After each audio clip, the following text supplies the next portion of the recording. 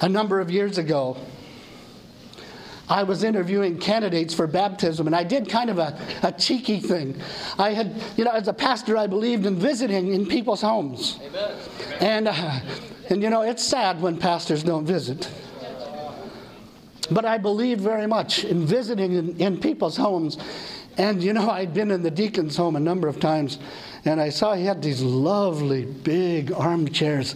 And I went to him on Friday and said, "Could you bring your chairs with you to church tomorrow?" And he did. And we put them up, and some people thought it was sacrilege. We actually moved the pulpit. And we had a chair there and a chair there, and everyone who was being baptized that day sat in those chairs. And I asked them questions like this: why in the world do you want to become a Seventh-day Adventist? What is that about? Everybody in the church that day was absolutely blown away by the testimony of a young woman who, with her husband, was going to be baptized that day. She made this comment. She said, "At first I would bring my children to Sabbath school, drop them off, and then come back at the end of Sabbath school to pick them up. I wanted nothing to do with the church, but I believed that my children needed a Christian education. But Sabbath after Sabbath, as I would walk through the door," and she called him Uncle Peter. She said, "Sabbath after Sabbath, as I would walk through the door, Uncle Peter would smile at me and shake my hand." He wouldn't say much more than that to me. But by the time I had done that for a couple of months, I said to myself, that man has something that I need. Amen. He has something that I need. I knew that her statement was true. This brother who didn't give Bible studies, who didn't even pray publicly, who never got up and called for the offering, had an attitude. It was an attitude for Jesus. And he was grateful to God for the way in which God had blessed him and cared for him. It was his ministry to stand at the door on Sabbath morning and greet people to the church.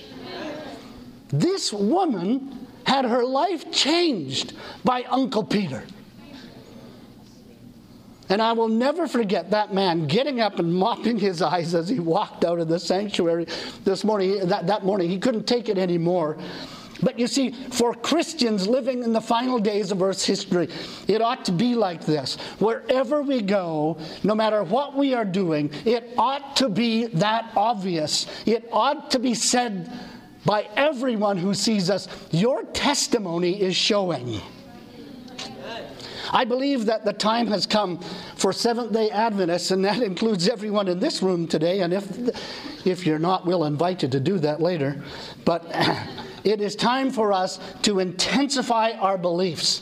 And at the very center, at the core of Seventh-day Adventism is the need to represent God in everything we do. We must become more intentional about our faith and our beliefs. And I want to talk to you for a few moments, and I don't know what time we're really supposed to start, but when they start taking out the guns, I'm running. I want to use this passage, Philippians chapter 4, verses 6 and 7. Now they've got a timer. I have 29 minutes and 31 seconds. Philippians chapter 4, verses 6 and 7. Be anxious for nothing, but in everything by prayer and supplication with thanksgiving, let your requests be made known to God, and the peace of God, which surpasses all understanding, will guard your hearts and minds through Christ. You see, the fact is this, that most people who become Seventh-day Adventists and most people who are leaving the Seventh-day Adventist church do so because of relationships. What do people see in you and me when they watch us? Is our silent life testimony so powerful and compelling that those watching us would make lifetime commitments to Christ because of what they see in us? You see, we are preoccupied in the North American division with the idea of reaching our churches, our communities, our homes, our schools, and our business places with Jesus Christ. And this is a wonderful thing. It's what we've been called to do. However, if you and I do not personally demonstrate our connection with Jesus, then all other systems will fail. And I believe that when we start to talk about the question of why are we losing such a high percentage of our young adults, it comes back more than we would like to. It correlates with the idea that men and women of a younger age can see right through us. I'm going to share something very powerful with you this morning. A key to successful witnessing. It comes from an inspired writer by the name of Ellen. And this is how it goes. It's from Christ Object Lessons, pages 299 and 300. Listen to what she says here. We are to show the world and all the heavenly intelligences that we appreciate the wonderful love of God for fallen humanity, and that we are expecting larger and yet larger blessings from His infinite fullness. And then she says, far more than we do, we need to speak of the precious chapters of our experiences. And then she starts giving us some keys. And if you've read this statement before, you know what I'm about to say. She says, these exercises do three things. That is, when we are praising God, when we are telling people that we are still expecting more from what He is doing, they do three things. Number one, they drive back the power of Satan. Number two, they expel the spirit of murmuring and complaint, and the tempter loses ground. And number three, they cultivate those attributes of character which will fit the dwellers on earth for the heavenly mansions. Then she goes on, and here's the real kicker of this statement. The most powerful thing comes at the end of the statement. She says, such a testimony will have an influence on others. Then, no more effective means can be employed for winning souls to Christ. Go figure. Go figure. I want to explore this idea with you. How do I become like that? How may I develop such a compelling life statement through Jesus that men and women will see Jesus in me? How do we go about making this happen? The Bible makes a very definitive statement, and that is being thankful to God and praising Him come as a result of faith. Lasting happiness comes when our trust is placed in Him, when our lives are God-centered. The world today will have you focus your attention on yourself, on your needs, on your desires, on your aspirations, etc., etc., etc. And yet true happiness comes when we place our trust in God and become God-centered. Listen again to what Paul says. Do not worry about anything, but pray and ask God for everything you need, always giving thanks. And God's peace, which is so great we cannot understand it, will keep your hearts and minds in Christ Jesus. Two thoughts jump out at me when I look at this passage. Number one, we have the privilege of being happy and grateful because we are children of a gracious and wonderful, a generous Heavenly Father. We know that He takes care of us, even though we cannot always see it as He does. Secondly, as we come to know and understand this about God, He will give us that level of peace of mind that will almost be impossible for people to miss. Remember, these exercises drive back the power of Satan, expel the spirit of murmuring and complaint, and the tempter loses ground, and they cultivate those attributes of character which will fit the dwellers on earth for the mansions or for the heavenly mansions. This is what Paul was attempting to say in Philippians chapter 4. And this is what he's trying to say to you and me. This is God's plan, that we will trust Him enough so that it will change our lives. And so that our lives will continue to change. What we are dealing with in this passage is successful, transcendent Christian living within the context of daily life. It's not just apple pie by and by in the sky, or some phony framework of, get rich quick or get healthy quick or whatever. This is what God wants for all of us. So again, How do I find that experience? And how do I come to that understanding? I want to suggest 3 things this morning that I believe in the next 23 minutes I can get through. How do I come to experience God in that way? Well, firstly, I want to suggest that the belief that will bring us a spirit of thanksgiving is the knowledge that God only desires good for us. That the love of God only desires good for us. Now, that isn't always easy to see. I walked into his office. He was my counterpart in those days in Rwanda. And I was very interested when I saw the title dealing with genocide. But I walked into his office. His name was Ramon Rugalienga. He was the president of the Rwanda Union during the genocide.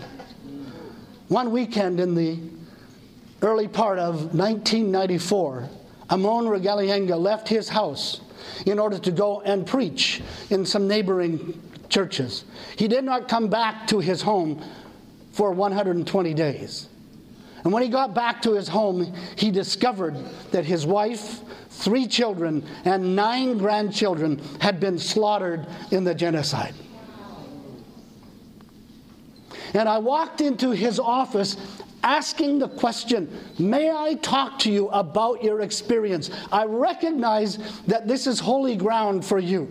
And I would take my shoes off if it would be significant. As a matter of fact, if you choose not to talk to me about this, I would be just fine and we'll talk about other things. But if you're willing, can you share? And that man looked at me in the face. And the first thing he said to me was this: God has been good to me right from the very beginning. He said, for 2 weeks, I could not speak.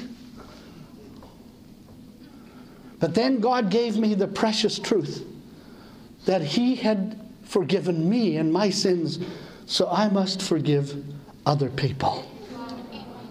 Now let me say this to you plainly, folks. That isn't natural. That is not natural.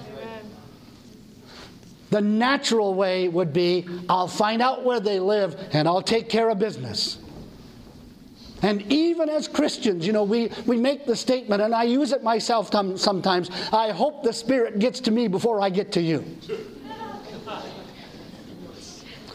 It is not natural for someone to lose their wife, 3 children, 9 grandchildren, and say, I am praying. The final statement in that portion of our discussion that day was this: I know the people who killed my family.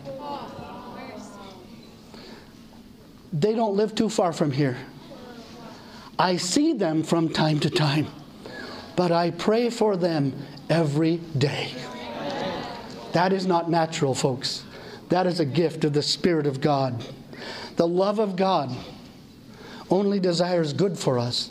I don't understand how you can work through that kind of pain and still make that statement, but that's what he said.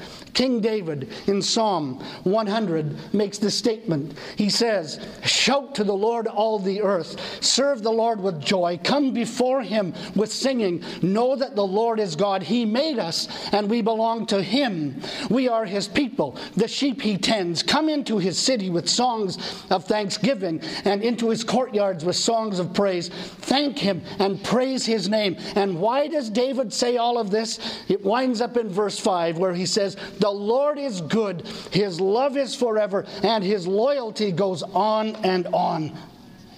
I walked into her room in the hospital. This lady had just had the nightmare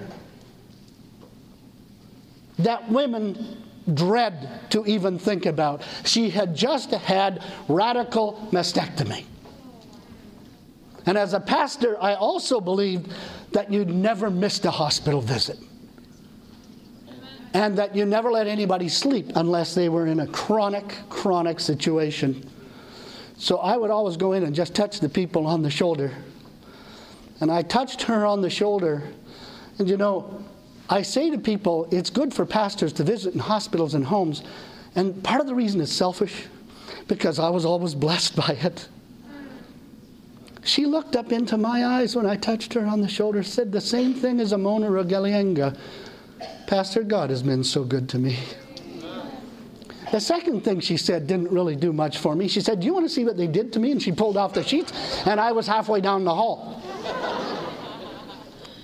What makes a person who has faced those kinds of situations say what they say? It is because they have come to understand. They have come to know and fully comprehend that the love of God always allows those things to come which are for our very best. Even when they are negative, God participates in our lives. You see, you cannot escape this. You may deny it, but you can't escape it. He was in a potluck, or at a potluck, and I was sitting right next to him. And as I was sitting there, the pastor came by and said, Robert, why don't you tell Pastor Jackson your life story? And he was kind of embarrassed. This gentle old man in his early 70s, he looked at me and said, would you like to know my story? I said, I'd love to. And he started off by saying, I was sentenced to life in prison because I murdered a judge. When he was 16 years of age, he had robbed a convenience store, had been sentenced to jail, and in prison made a vow that he would go back and find the judge who sentenced him and murder him. And he did. He murdered him, took his wife and daughter and brought them all the way to Northern California, where he was finally apprehended and then taken back to Canada, where he was eventually sentenced to life in prison. Then on top of that, while in prison, he murdered another man. So he was never going out, he was never going anywhere until he rotted in prison. That was the penal system's response. But then enter the picture a crazy Seventh-day Adventist layperson who made a decision that he would tell Robert one thing. That is, he would tell Robert that he loved him. He would go into the prison when he was given permission, and he had visiting privilege. He'd go into the prison, and he would visit people. But when he'd go to Robert told me this. He said, I would conjure up every foul, religiously oriented curse word that I could think of, and when he would come, I would give them all to him in about 3 sentences. But all that man would say to me is, Robert, I love you. Now, that's a real complicated, there'll be a seminar on that at about 2 o'clock this afternoon, how to say I love you, and you understand that this man was just operating under the pressure, the guidance, the authority of the Holy Spirit to go and tell somebody you loved them. You don't need a class to do that, and I'm not demeaning classes, I'm certainly not demeaning education. But that's what happened. Robert was in despair. He finally made a decision that he would commit suicide, and his preferred method of suicide was this. He took his toothbrush and scraped it against the concrete wall in his cell until it was as sharp as any knife. Then he was going to do this.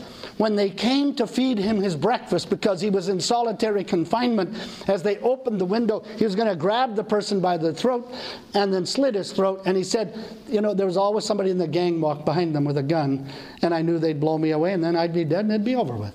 That was where he had come to. The night prior to his plan taking place, Robert decided to clean up his cell. Look at everything he owned in a little box. And there he found a Bible. Isn't God good? Yes. Think about how good and gracious God is. Because he said, Pastor, you'll never believe, but I opened that Bible just to look at it before I was going to throw it against the wall. And there was John 3:16. He said, I started to weep when I thought about that. I started to cry. And I could not control my crying. I took my pillow and I wrapped it around my face so nobody could hear me crying. But I cried all that night. But by the time that morning came, I had given my life to Jesus and I was his child. Amen. You can run, you can hide, but the reality is the love of God reaches out, and God's intentions for you and me and for a world in need are only positive. They are only positive. You see, this is a message we need to understand in the church. God does not abandon and reject men and women because they have been damaged physically, spiritually, and emotionally. He does not reject them even when the damage has been self-inflicted. I had an old Pentecostal friend. I mean, he was like 112 years of age when I was, he was a Pentecostal pastor. He was an old man. But you know, he still served. And I got to meet him, and he was a godly person. He told me this little story. You may have heard it. He said, you know, when I first was married to my wife, we used to sit. She would sit right up next to me. And I loved it. And a few years ago, she said to me as she was sitting on the other side of the seat, she said to me, why don't we sit close together anymore like we used to? And he said, I looked at her and said, well, I haven't moved. You see, and God hasn't moved. And God's attitude hasn't changed. Secondly, the wisdom of God that knows best. Not only are God's intentions right, but his wisdom knows best. Jeremiah 29 verses 11 through 14, for I know the plans I have for you, declares the Lord, plans to prosper you and not to harm you, plans to give you a hope and a future. I love to think of the story of Abraham. You know, to me, Abraham is an amazing guy, right? He is known as the father of the faithful. And when people push that story with me too hard, I always say to them, well, I never sold my wife twice to try to save my skin. You don't think that's funny. I think it's hilarious. He's the father of the faithful. He tried to save his own skin twice by giving his wife away. I mean, I've been married for 44 years, but if I had tried to do that in the first few years, I'll tell you who would have been given away. Think of the impressions of how people must have thought about Abraham as he's leaving his homeland and heading down the road. This guy doesn't know what he's doing. This guy has no clue where he's going. He is giving up everything that he has here because he says he's hearing the voice of God.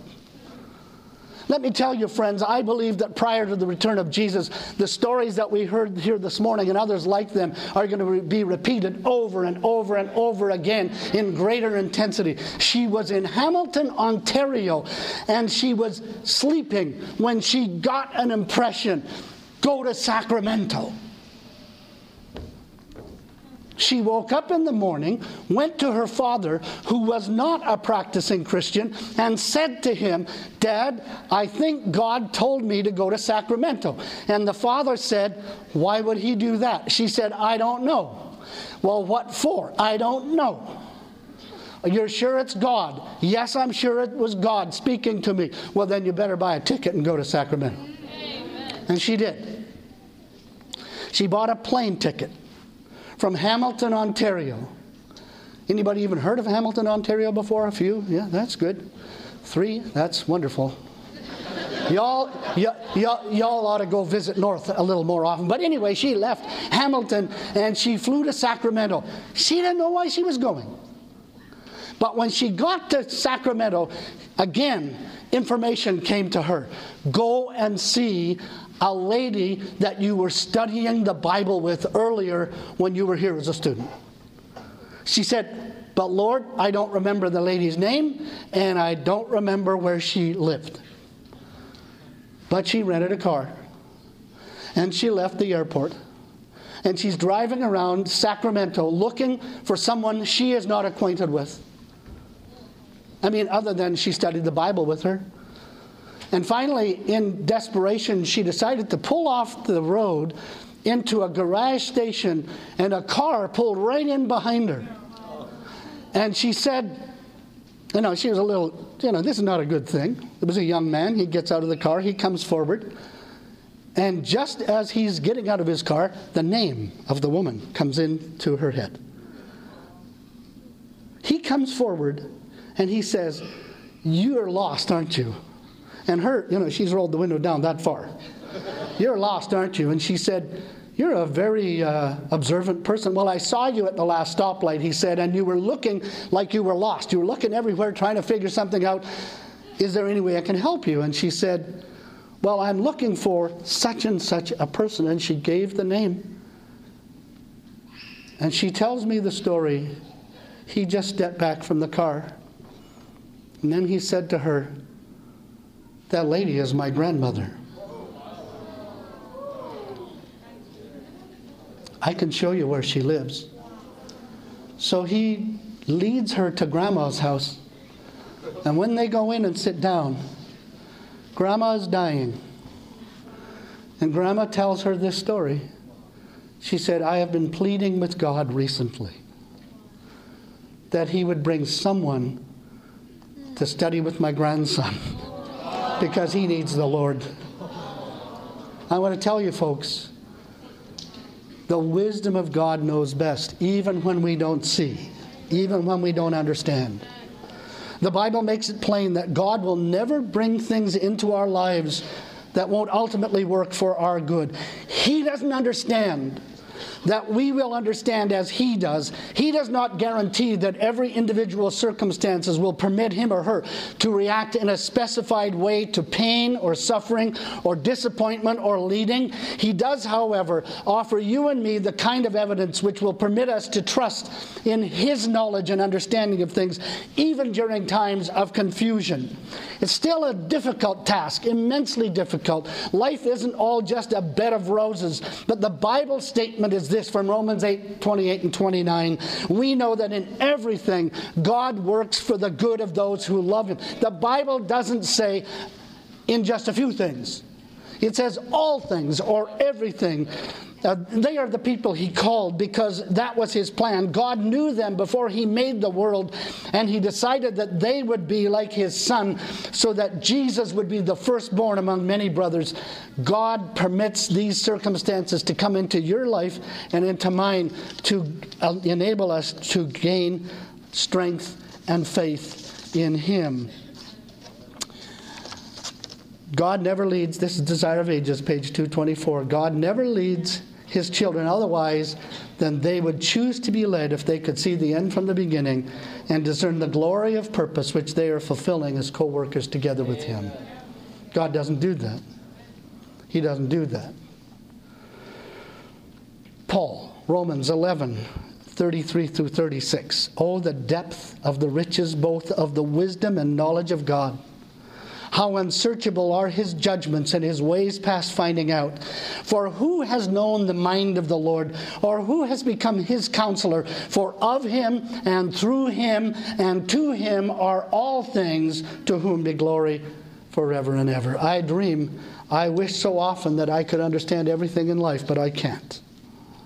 And neither can you. But I can understand the fact that the wisdom of God knows best. Thirdly, the power of God, which can bring about the fulfillment of our needs and our requests. We may offer a rich life testimony. We can be thankful because God comes to all of us, and all of us at one time or the other has experienced His power and His grace in a remarkable way. I had a conference president once who became very, very frightened about the number of baptisms in the conference. He got up in front of us and he demanded, and he was a wonderful man. Don't misunderstand me. He really was a wonderful man.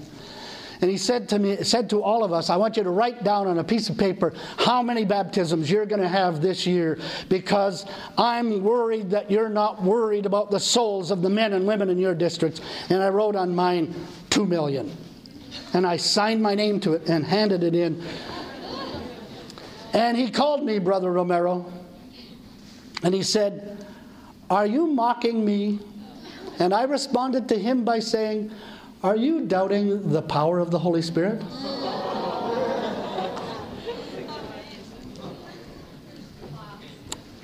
We did reason our way through that. But I had been very burdened and very worried about my children's education.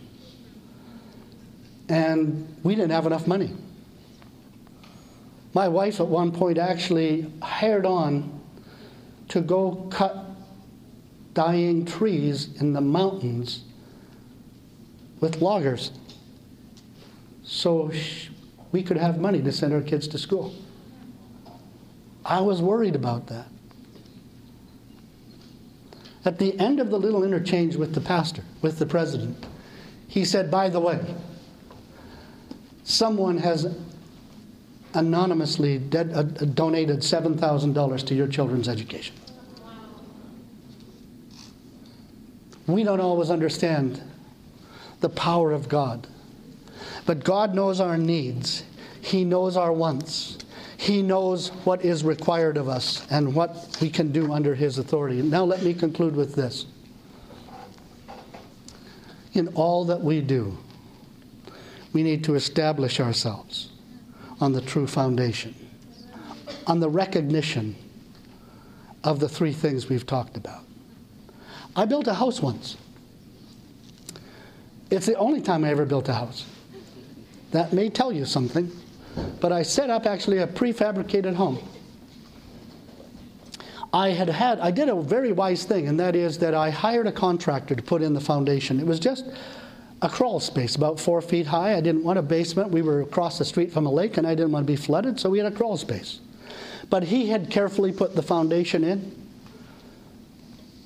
And I came along and put in the subfloor, and I was putting up the walls, when one day the building inspector arrived. And you know that it's not a good thing when a building inspector gets out of his car and his arms are like this. Because that's what they were like. And as soon as he could breathe, he opened his mouth and he said, "You have built your house on the wrong lot."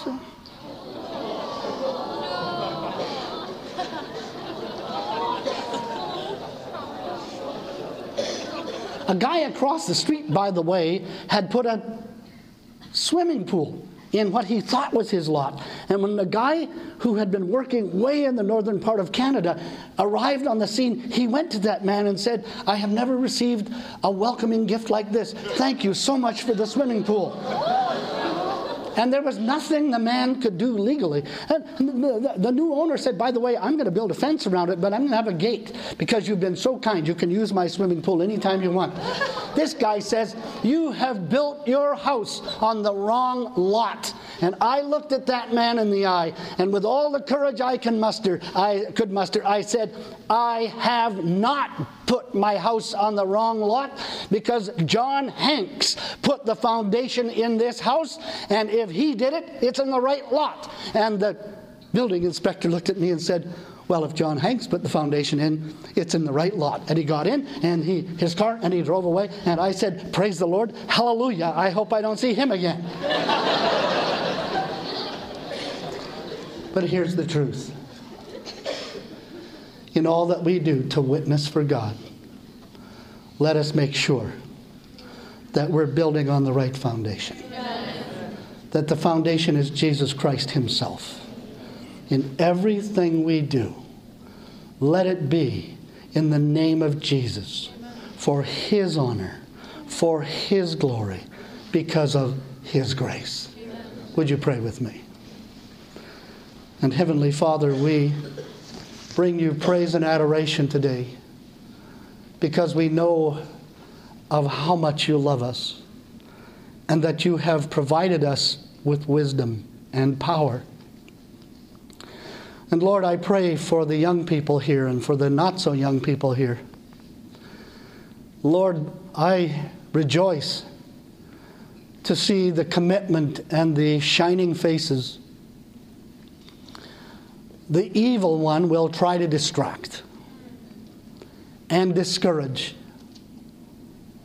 And Heavenly Father, I pray that you would enable all of us to keep our eyes on the glorious goal of seeing men and women with their faces lighted up and shining, anticipating the return of Jesus. Oh Lord, we give ourselves to you right now again. We ask that you would empower us only through the authority of your Holy Spirit.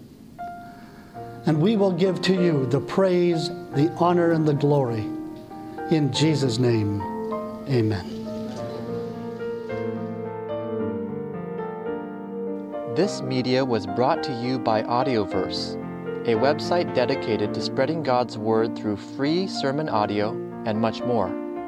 If you would like to know more about Audioverse, or if you would like to listen to more sermons, please visit www.audioverse.org.